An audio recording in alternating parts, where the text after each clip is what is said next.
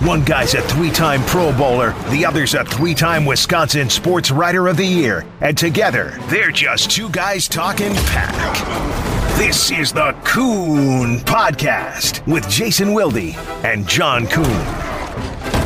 It is the John Kuhn Podcast, number 8, the Thanksgiving edition of the John Kuhn Podcast. Turkey Day. I'm thankful to be the sidekick on this program. And you are?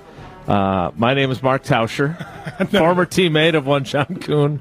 No, I'm Jason Wilde. He's John Kuhn. Boy, if Mark was here, we would we would talk about the food at Thanksgiving, and that would be all. I mean, we'll talk about it, me and you, but if Mark was here, that's all we'd talk about. So, in once upon a time on WTMJ 620, the official Packers flagship station, you and he did a show together.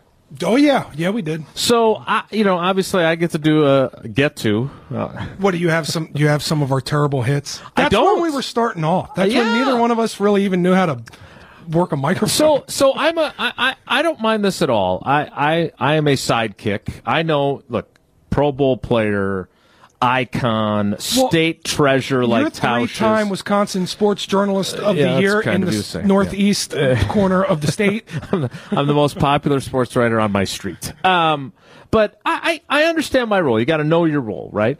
I'm curious, though, without a Jason type in the mix for that show, what was it like? It was a bunch of this. It was just, we just talked back and forth, and then somebody started waving their hands, and we were like, all right, got to go to break. We'll be right back. Bye.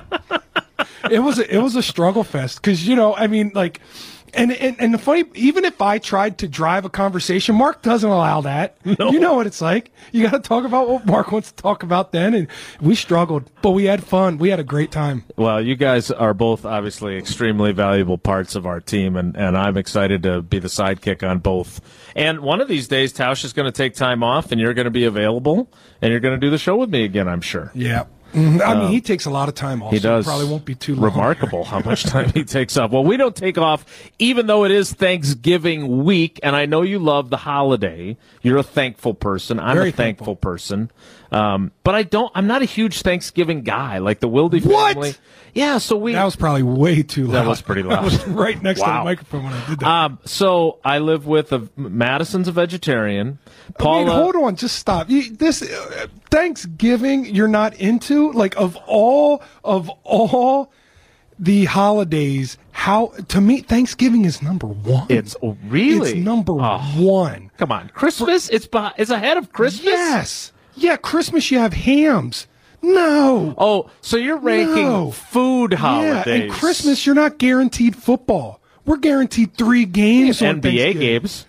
Wow. Regular season NBA. Twist my arm if I miss it. The Bucks are playing on Christmas. Well, then I'll watch. There you go. You and Donald Driver, you'll both watch the game. Yeah, because Giannis tries hard in the regular season. That'd be the only reason I'm watching. So, talk to me about load management, since you just went the NBA route. Do you load manage in media? I should. Tausch definitely does. I don't. Then what do you think about load management? When you hear these guys doing load management, like, doesn't that just sound like a farce? Just play less games. Just NBA. If these guys can't handle 82 games, then just play like they altered the schedule and everything for these guys, and they still can't play in all the games. I think our colleague and friend Evan Cohen, who is part of our team at Good Karma Brands and does a lot of stuff on Sirius XM Radio, I thought he coined the right phrase for it, though. It's not really load management, it's star management. Oh, it is, yeah. But even with that, still, it's star load management. Sure, it's the load management for the stars. But nobody's worried about the loads of anybody else. It's kind of like that preseason game in Winnipeg, where we're all worried about all the guys that matter, but the rest, you other 57 guys, you guys go right out there. Yeah, it kind of reminded me in the 2010 season, we go into a preseason game against Kansas City, and it's raining. It's the 4th preseason game, so the starters usually take one series. Well, it's raining, so Ryan Grant's not going to dress, okay? So then, de facto, second running back is now starting running back, Brandon Jackson, so he gets the one series. And then, who do we have left? Craig Lumpkin is the only halfback left. He gets a hit pointer on his first series. So it's, John, go out and finish the 4th preseason game for us, where we will take 3 2-minute drives, 1 at halftime, 2 at the end of the game, and you'll play 75 plays in the 4th preseason game. That's when you figure where you rank on the load and star management. What were your Pro Bowl years? 11. 14 and 15. So did you get star treatment after that for the preseason? No. I never. Fullbacks just don't get that. No, I never got star treatment for the preseason. In fact, one year, and I know Sean Payton liked to play his fullbacks all the way through the first half. What, are you getting too hot? What are you too hot? You said you were too cold. You turn on the space heater. And that is the most powerful space heater. It's like the sun in here now. You asked if it was going to heat us both up. I said, yeah. I thought I was in an ice fishing shanty, and 5 minutes later, I'm starting to take off clothes, which is not good for any of us. That's what happens in an ice fishing shanty. Normally it's because of the booze, though, and not because of the heaters. Holy cow. I had to move it. It was so bad. What are we talking about? Well, let's see. So far, we've briefly touched on your star load management, what you did in a preseason, Thanksgiving rankings of food, and Tausch being difficult to work with. So it was my last preseason. The 4th and I never got preferential treatment in the preseason, and I'm not even upset about it. But it was not at all, not at all. But it was the 4th preseason game, and of my last season, 13 season, and I kind of tweaked my calf in pregame, and I'll never forget it. Like, who does this? 13th year in the NFL, 4th preseason game. We're about to play a Monday night game against Minnesota. I think first game of the season, and I go to my position coach. I say, I just tweaked my calf, and he goes, "Can you play?" And I said, "Well, I will if you need me." And he's kind of like looks at me, and I said, "You know what I mean?" And I was getting at, do I need to play this first half to make the team? So he's kind of like, no. And I'm like, well, go ask Sean, do I need to play? And then he comes back and he goes, well, Sean said, if you need to, get right. And I said, no, I'm dead serious. Ask him, do I need to play and prove myself in this last half that I have in the preseason? Because if so, I will go out there and grind it on this. Who does that? That's great, though. I was going to go out there and grind it. Now, was that the year that they cut you for a day, and we all got our hopes up here? You just had to ruin the whole story. Sorry. You had to ruin the whole story. Sorry. Anyways, he comes back after talking to Sean a second time. He goes, Sean says you're good. Just get your calf right for next Monday. We got bigger fish to fry. So I said, all right. I missed the game. I spent the entire game in the locker room putting stem and ice on my calf. We know how well that works. Yeah, you've covered that. It doesn't. Worked on my calf for the whole game, and here we are now. We have cuts the next 3 days for the weekend, and I'm just I'm feeling kind of good. I don't have to worry about cuts because I was basically just told I'm good, and we get through cuts, and the Saints signed 3 guys off of waivers. And Coach Sean comes to me and he's like, "Hey, John, need a favor." And I'm like, "What?" "I'm going to need to cut you for a day or 2. "Oh, yeah, that's a great favor. That's not it. It's not asking for $5. You're not asking for some money for the soda machine. You're asking for a real serious favor." But I did appreciate, he looked at me, he goes, "The only way I'll do it is if you look me in the eyes and tell me you're not signing with anybody else when we release you." Because he could cut me knowing that I would come right back because I don't have to clear waivers as a vet until after the trade deadline. So he goes, "I'm only doing it if you look me in the eyes and tell me you're not coming back here, or tell me you are coming back here and you're not going anywhere else if they come calling." And a little part of me wanted to cross my fingers behind my back, but I did say, I said, "Coach, you say you're bringing me back. I'll be back in 2 days when you bring me back." And then I'll never forget this. And then he goes, "Okay, good. Well, you'll never believe who we just stole from the Packers." And I said, "Who?" And he said, "A quarterback. But boy, is he an athlete. Stole Taysom Hill." So Taysom Hill took my spot. Owes it all to you. Yeah, well, he doesn't owe it to me because they were going to cut me regardless. But he took my spot on the roster, and then I took somebody else's spot, and there was a bunch of wheeling and dealing going on. So he tells you that that's their play. Because I'll be honest, when it happened, there were a lot of Packers fans who got their hopes up And I was really nervous. I was really nervous because the Packers had just cut Ripkowski. Right. And I was really nervous because I thought to myself, oh boy, now I just looked at Sean in the face and I promised him I would not go anywhere and I would sign back with him in 2 days.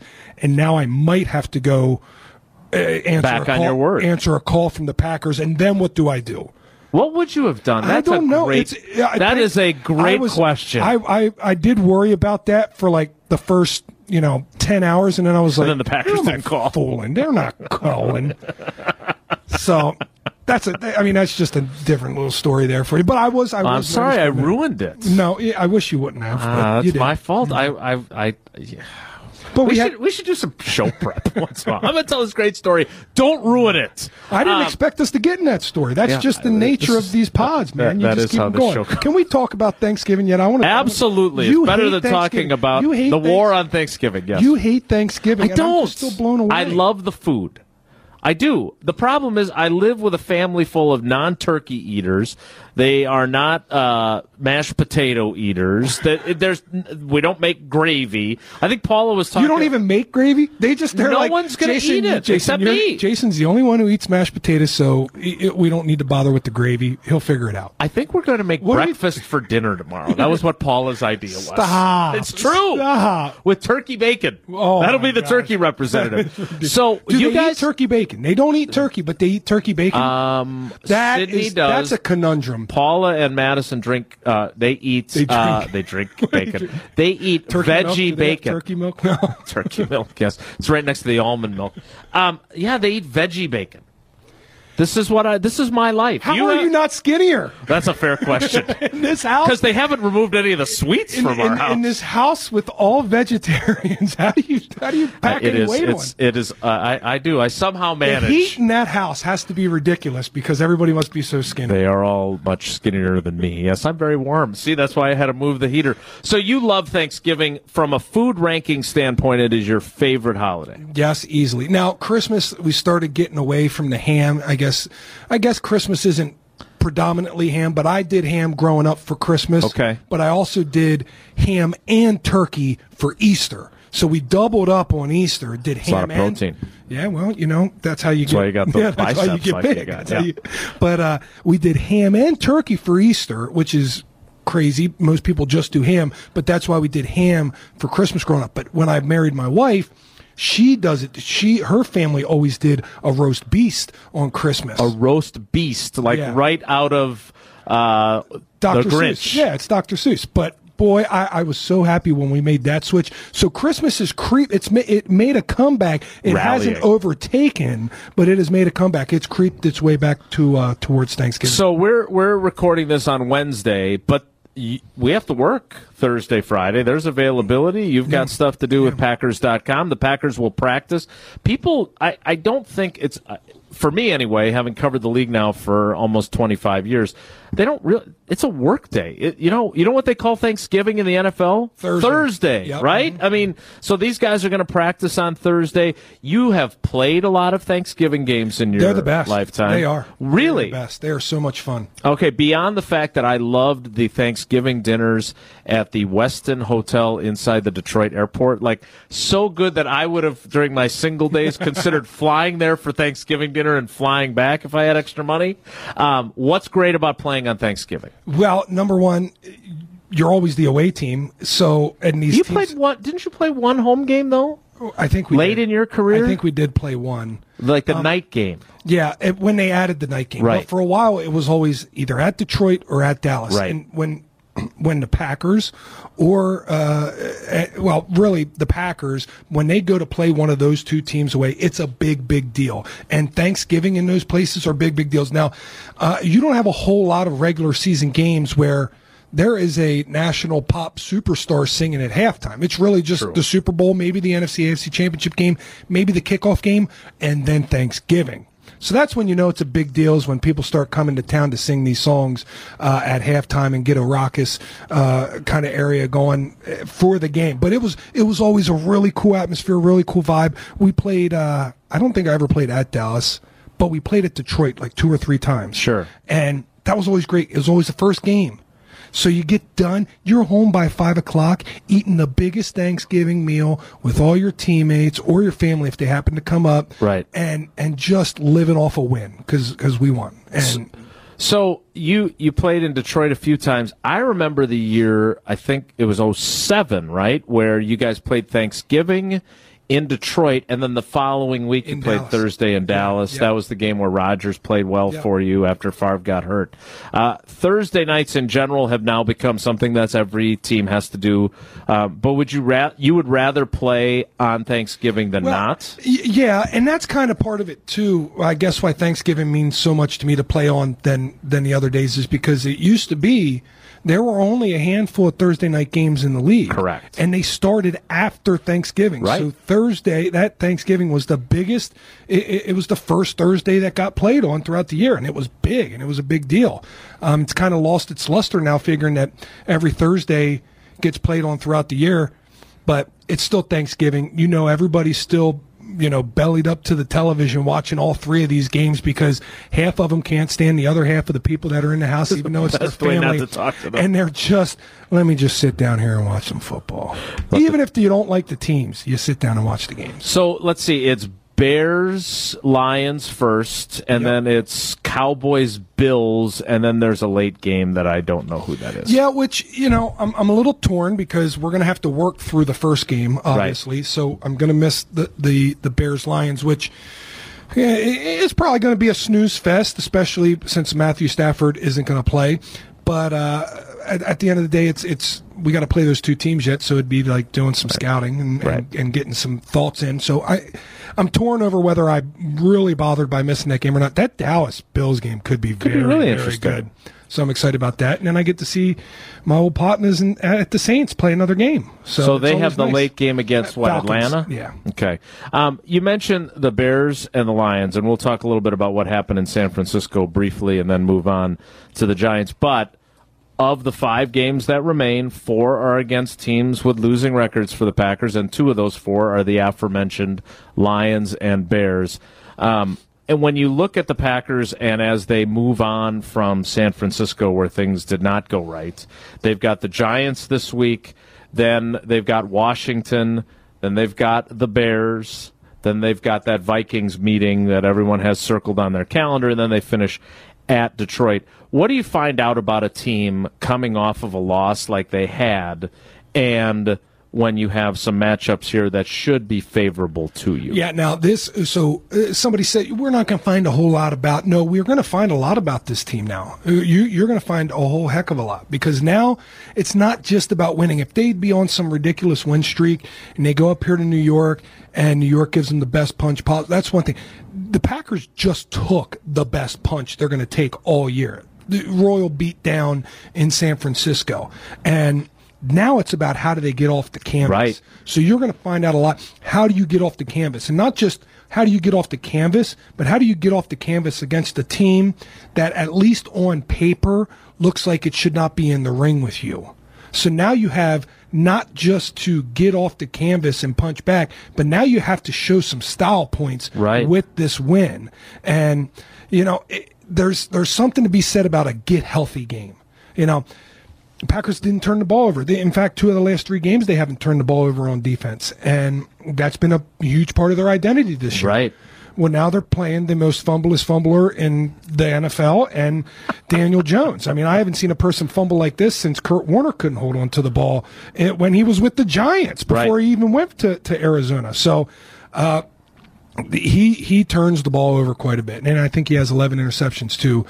So the guy has 20-some turnovers. Right. The Packers need to take advantage of that. They do have the returning offensive rookie of the year in Saquon Barkley at running back, a position they have not stopped very well this year. Correct. And even though the Giants line has not given him a whole lot of room to run because he hasn't had a whole lot of production this year, it's still a pride factor. It'll still be a sense of validation to shut him down, figuring the struggles that the Packers have had stopping the run this year. So there's two ways on defense that they can get better and feel good about themselves on how they get back to playing good football after playing the San Francisco 49ers the way that they did. And then offensively, I think it's very important that our offense gets into a rhythm. Now, Davante Adams has been back 3 games now, and we had one good performance against the Carolina Panthers, and we're still hearing talk about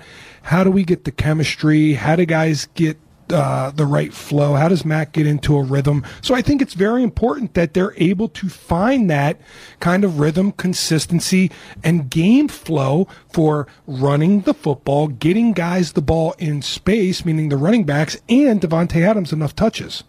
So you said the word chemistry there. You were referring to offensive chemistry, but I know that. And so I was going to ask you a different chemistry question, though, because I don't remember anything from college. That's not true. Don't pretend that you're not as intelligent as you are. Stop it. Let's get back to your question. We've talked a lot about this team's chemistry and culture. It's easy to have great chemistry and culture when you're 8-2. Boom. So now we're going to find out a little bit more about this team's chemistry and culture. Do you look, when you look back on your career, I look back on the 2016 season, which you didn't spend here, but, I don't know what that culture was like, but when they were 4-6 before they won their last 6 games of the regular season, I'm guessing the culture wasn't that hot, right? And so I'm curious, what are we going to find out about this team and the leadership of this team? And how big of a test is this for a team to have gotten punched in the mouth like the Packers did by a team that they thought they were in the same class as, and probably still could be if they play far better than what they did on Sunday night? The Packers lost to the Eagles. It was a close game. The Packers lost to the Chargers. It was a funny West Coast trip coming off a big win in Kansas City. Those two things can get dismissed. And when you're winning, guys tend to not be 100% honest with themselves. There's a statement that goes, you're not as good as you think that you are, and you're never as bad as you think that you are. And that's usually dubbed for when you lay a stinker. You come in and watch the film and you're like, we were a lot closer than what we thought we were. So most people attribute that to the stinker side. Mm-hmm. But it also applies to the winning side. When you're winning these games, you're not ever as good as the media says you are, as your friends say you are, as your family say that you are. Right. So it's hard to be honest with yourselves when you're on a good run and when you start 8-2. I'm not saying you can't. I'm just saying tendencies happen to be where you're not 100% honest with yourself. After a game like this, 1 versus 2 in the NFC, the way that it was, you have a chance to be honest with yourself. And everybody, whether they want to or not, can see that. The media sees it, the fans see it, your family see it. And you see it, and you see it in yourself when you watch the film with you stacked up against the other top seed in the NFC. So I think we're going to find out a lot about our guys and how they take that cold, hard truth and how they use that as motivation going forward. So, and look, I want to be clear, it's never good to lose. You always want to win. But if you're in danger of getting a little bit big for your britches, or if you're able to dismiss your other losses, the Philly loss, if Davante Adams doesn't injure his foot, they probably win. They lose by a touchdown. They have those failings in the close red zone. You're doing it. This is exactly what it's like. And that's what they're doing, right? At the time. And this one they can't do it. San Diego. Why did it not we went out too early. This, that, and the next thing. It was thing. too sunny. It was like everything. You can do it. We can do it as fans, and we do. But this is a moment where you can't avoid the truth. So are guys excited this week, and our coaches excited this week, the competitive nature? Like, I look at Matt LaFleur, and not only, as he admitted, to his credit, did he get thoroughly outcoached, but he got outcoached by his buddies, like Robert Saleh. And his family. Right, and his brother. Yeah, and his best friend in head coaching, and Kyle Shanahan.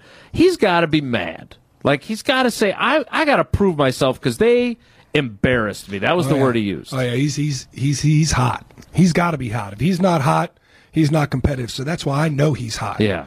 And are players the same way after a game like this, or is it a little different dynamic? I think they are, and I think they're excited to get back out against New York because, like I said, this is a chance to get right. This is a correction in the market type game where you can really adjust some of your rankings and some of your averages and stuff like that, and really get healthy, so to speak, on the stat line. Now, you're excited. You are super excited. If you go out in this first quarter and things start to maybe not go exactly the way you thought this game against the Giants would go, that's where you could see a little bit of the anxiety and the fear of, man, we're in a slump right now come into play. I almost want to say, and I hate to say, I almost want to see the Packers struggle at the beginning of the game because then I want to see them make the in-game corrections and tear the Giants apart. Because that, to me, would prove that they have the mental fortitude to deal with it. Because right now it's bad. But, if it doesn't start right against the Giants, it will be really bad because it's the Giants. And then you'll see if guys can flip that switch. Because we've had 2 losses this year where guys never flipped a switch. Right. Just never even flipped it. Right. Speaking of flipping a switch, do you look at one thing that I did want to touch on with you from the 49ers game? And maybe this is too much of an optimistic view that I had at the time. But, Rodgers had talked about in the Chargers game how they never got that play to get them going, flipping the switch, like you just said. I thought the touchdown to Devontae and the 2-point conversion might be that. I thought they finally got it. It's 23-8. Yes, you're still needing 2 touchdowns and 2 2-point conversions to take a 24-23 lead. That's my math. And instead they give up. You were going for 2 for the win. I'm going for the win. You're going. But here's the thing: you finally get that play that maybe does turn the switch on, and then what? A play 2 later, there goes George Kittle for a 61-yard touchdown, and then that's it. Yeah, but, there was still time left in the game. There was. They could have made another play. I don't know what happened with that Jimmy Graham catch, and I'm still calling it a catch. I think he caught the ball. That's what they said on the telecast, I think he caught the ball, and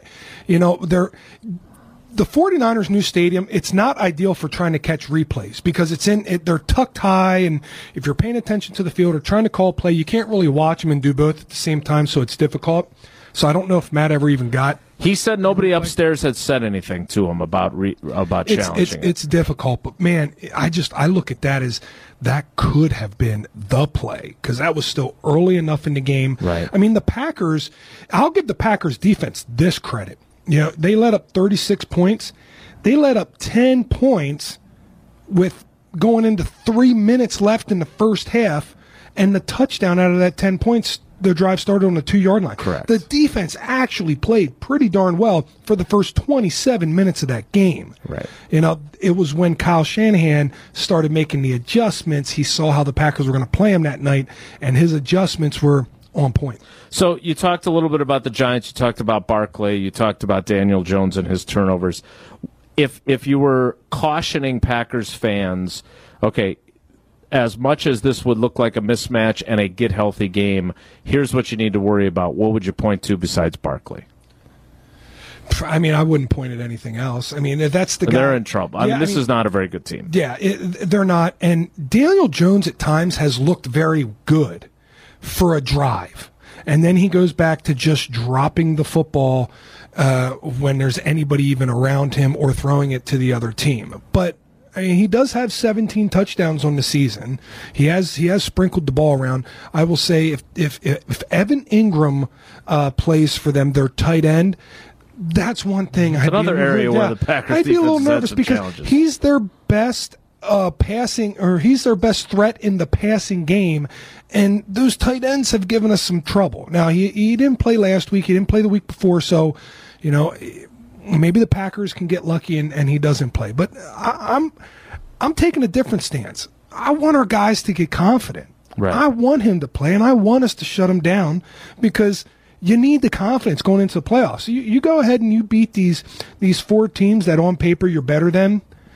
you still got to play Minnesota. Sure. I mean, you got to build some confidence before you go back into that ring with one of these heavyweights. So if they beat the teams they're supposed to, and then whatever happens at U.S. Bank Stadium in Minneapolis happens, at worst, they're 12-4. At best, they finish the year on a 5-game winning streak.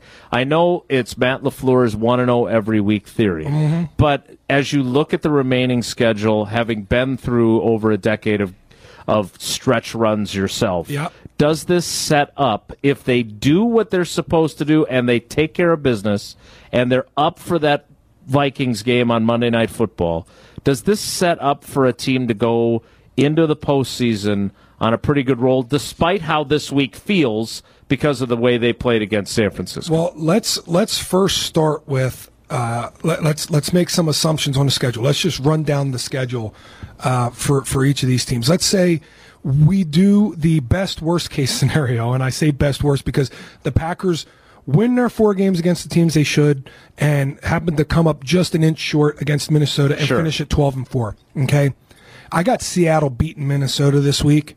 So Minnesota's going to finish 7-4, 12-4, and we're going to have the tiebreaker over them anyways. All right, so we're still going to win the division. So at worst, we're going to be the 3 seed. And who do we got to compete for the 3 seed? It'd be Seattle, New Orleans, and San Francisco.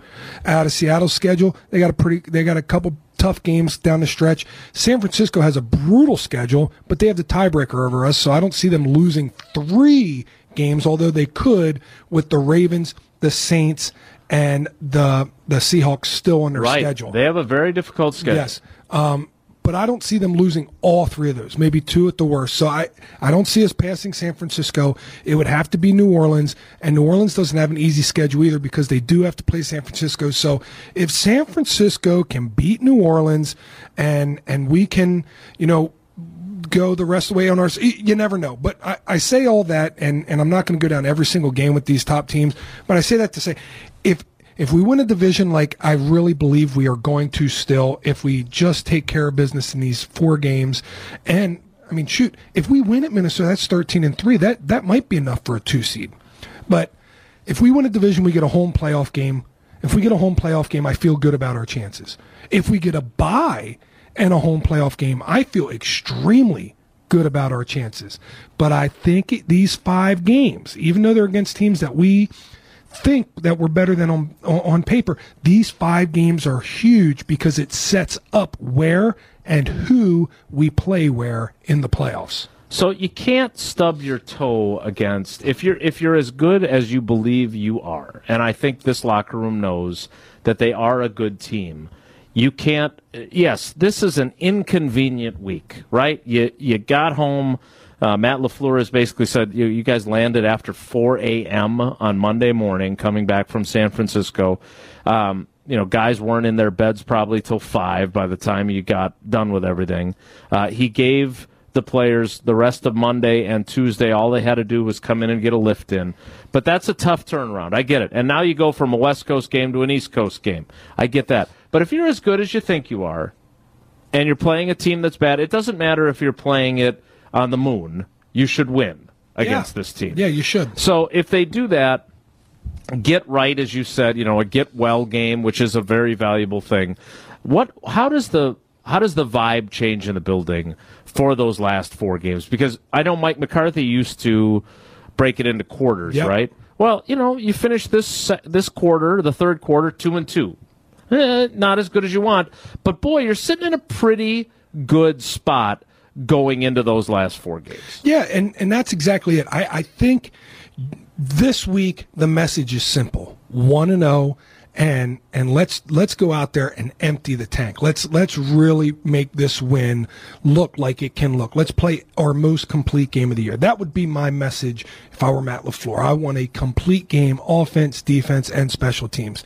And then after that, then you can tell the guys, hey, there's a lot of fish to be fried here. There's a lot of stuff that we want to accomplish, and you can get them to refocus and remind them, hey, no slip-ups. This is what happened when we slipped up here. This is what happened when we slipped up there. Reminder, no more slip-ups. And I think you can do that. But first, you have to feel good about yourselves again. You got to get healthy. Before you warn guys about what can happen, you first got to get right before you start warning about what could happen. So one thing that happened, and it gets a little bit lost in the shuffle because of the performance as a team, but I really enjoyed what Zadarius Smith did for one of the guys that's on the equipment staff with his mom's name on his shirt. And I just thought, here's a guy who has come in, and he's the new guy. And, you were on the team when Julius Peppers came in. Yep. And Julius took more of an approach of, hey, I'm the new guy.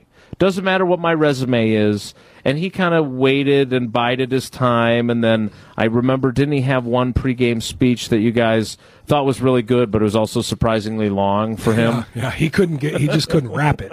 It was like the guys in the back, it's like they were playing the Oscar music, waving their arms and blinking a strobe light, and he wasn't catching the picture. We had to go out, the game is starting. But it was a great speech. It was phenomenal. So, but Zadarius Smith has come in, and he's led that defense, and he does things like that. I mean, to go back on this Julius Peppers speech, I can remember, so they come in, we have a coach that goes 2 minutes, and that means everybody needs to be on the field in 2 minutes per the NFL's clock rules. Right. I mean, he said 2 minutes, and then he came back in and he goes 1 minute, and then he came back in and said, you guys got to go. You got to go, man. And it was Julius just by himself in the locker room then? Everybody left? I'm telling you. Where'd everybody go? No, you got to break it down after the speech. That's the way it's a good speech. You always break it down. So whether a speech is good or not, you break it down so that whoever gave the speech can go on the field feeling pretty confident that he gave a good one. So he gave a good one. It was just on the lengthy side. It was great. It was great. It was so great. Listen, Julius. Okay, so I know where you're getting at with this question without even asking it. Julius was the quiet leader. So he came in and said, this team's established. It has its leaders. I am just going to lead by example. And he was not very boisterous or voiceful, and he didn't, come out and talk a whole heck of a lot. But that applied to that team.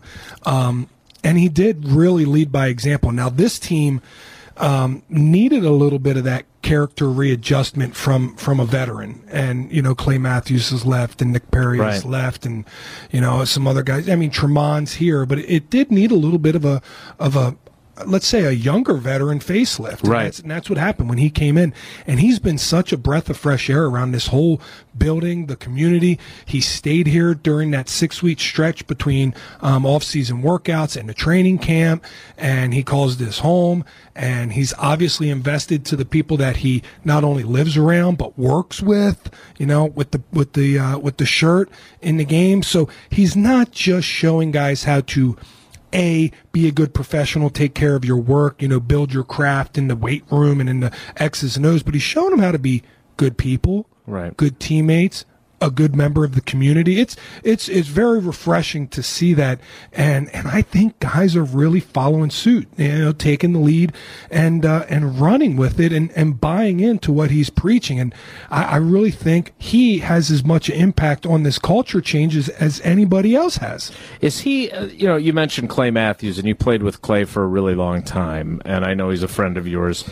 That's not his personality either. Like he's a different guy, and he's not, the word I use for Zadarius Smith, and whether it applies or not, I don't mean it the same as I would use to describe, say, Liberace, but he's flamboyant, right? He's colorful. I'm sure he would not like you comparing him to Liberace. But he is, right? I mean, we haven't. Yes, he is. And you spent. But he comes from Baltimore now. You got to remember, Baltimore teaches it marches to the beat of its own drum. Right.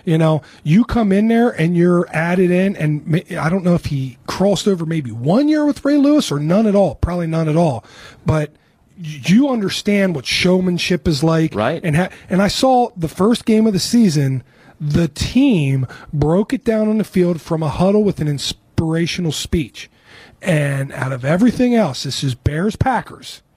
Who's giving the speech at the 50-yard line on the field before the Packers enter the locker room after pregame, festivities. It's a Darius Smith. That was the moment I knew. Who's never played in the rivalry before. Who's never played in a rivalry, who's never played a regular season game as a defensive captain for the Packers. He took it upon himself to do that. That's right. I knew this guy is calculated with the way that he is a leader. That is something that this team can use, and that's something that this team can strive for, progress from a guy being. So before we, and this has been a very fun episode, but we've been all over the map. But Thanksgiving, that's what I'm telling you. It's kind of like Thanksgiving. It's a cornucopia of topics. That's exactly what I was going to go with. If you walk down the table at Thanksgiving and you don't throw a spoonful of everything that's at the table on your plate, and then after you take a couple bites of everything, you just mix it all together. So you're not living right. That's the way you eat a Thanksgiving meal. So which part of the podcast was the green bean casserole? The part where I got up and moved the heater? Yeah, probably. That's the part that you get and you take a bite into, and you don't know if you're going to like it or not. Sometimes you're surprised. Usually you're left, meh. So let's finish with potentially the terrific tender turkey and savory gravy. But is that the way you want to finish, or do you want to finish with the pecan pie? Or the sweet potato pie? I don't know. Which one do you like? I'm more of a pumpkin pie guy. A pumpkin? Yeah. That was my third one. That was the third in the John Kuhn pie power rankings. Yeah, well, I like apple pie best. Well, that's a summer pie. We're talking fall, winter, See what I mean about the cornucopia? Yeah. How many times did you get to do that pregame speech during your career? A few, and this is the trick that I try and tell people this all the time. This is what Mike used to do to people. No pressure or anything. You have 3 game day captains, and this was before they do regular season captains like they do now. Right. With Mike, you did game day captains. Every week. Usually it's 3 guys coming off a good game from the week before, and they're captains for the next week. Or a connection to or some sort of connection to the other team, yeah. And then when you make the playoffs, that's when you vote. The team votes on captains. So, I was a captain a handful of times a year, usually 3 times a year, let's say on average. And he would come up to all the sometimes he wouldn't come up to the captains, but you knew the guy who was giving the speech was going to be a captain. So if you didn't have anybody come up and give you hey, you're good for the week, you better prepare a speech, because he will cold call one of the captains on game day. So I caught myself quite a few times preparing speeches that I never gave. So you've got some in the vault. I had a bunch in the vault. Now I gave a few, and I remember one game. It was a big game. It was towards the end of the regular season. I thought, well, this is definitely going to be me. I mean, he passed me up, 1 or 2 other times this year. This is definitely going to be me. And I don't know. And this was 2015. I don't know if he knew something that I didn't know. But he came up to me after he called on somebody else, and maybe he just saw the red exit my face after he did not call my name, and saw the relief on my face. But he said, "I'm gonna save you for a playoff game. I'm gonna save you for when we need one." So that's what made me feel. That's what made me feel like maybe I gave a good speech a time or two. So what's this? Other than being concise enough that you're not late getting to the field, what would be the secret for you to making it your best speech? What's the one piece of advice? Say there's kids listening that are captains on their basketball team or on their soccer team, and they're going to give a little pep talk to their team. What piece of advice would you give them? A perfect speech has a couple things wrapped all together. Now, you can either be very concise and lay out everything that needs to be done by you in this game and win, or you could take the emotional route and just make hair stand up on the back of guys' necks. Yeah. And I would be willing to say that if you weren't going to do a speech that had both of those in, if you hit on the emotional side of it more so than the concise side, it's going to go a lot further than if you just lay out a monotonous, right, this is what we have to do speech. So I would say the emotion is the element that you really need to hit the most. And for me, when I prepared these talks or speeches that I might have to give, I never felt good about it until reading it to myself, if my own hairs would stand up on the back of my neck. And a lot of time this was in the hotel bedroom, right? Either the night before the game or the night or the day or the morning of the game, if I'm reading over this and you don't read them because you're not taking a paper out of your pants or something. We need to take it to these guys and show them who's boss. But if you're like saying it in the mirror or just saying it in your bed with your eyes closed and it doesn't make the hair stand up on the back of your neck, then you need to rework it. You just need to tweak it a little bit. And I would always try and just think of something. If I could get one guy to get some tears in his eyes, then I know I gave a good speech. So that's what I always shot for. So usually it was me. Who knows if anybody else ever felt anything. So if you felt those things, who would you say, like, you don't have to pick one, but are there a couple that, if I say who did the best ones that moved you the most, ex-teammates of yours, who do you pick? Charles Woodson, T.J. Lang, Randall Cobb. I mean, that was very easy for you there. But I just remember very vividly those three guys on their speeches at different times were fantastic. Now, Joyous' speech was fantastic. It really was, and we talked about that.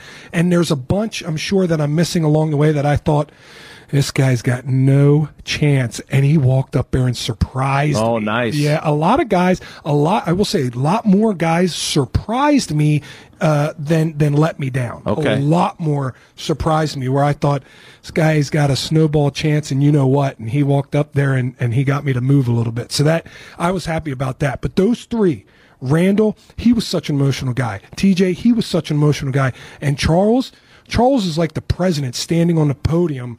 You know, he just demands respect. And that's any president you want. I'm not talking about any specific president.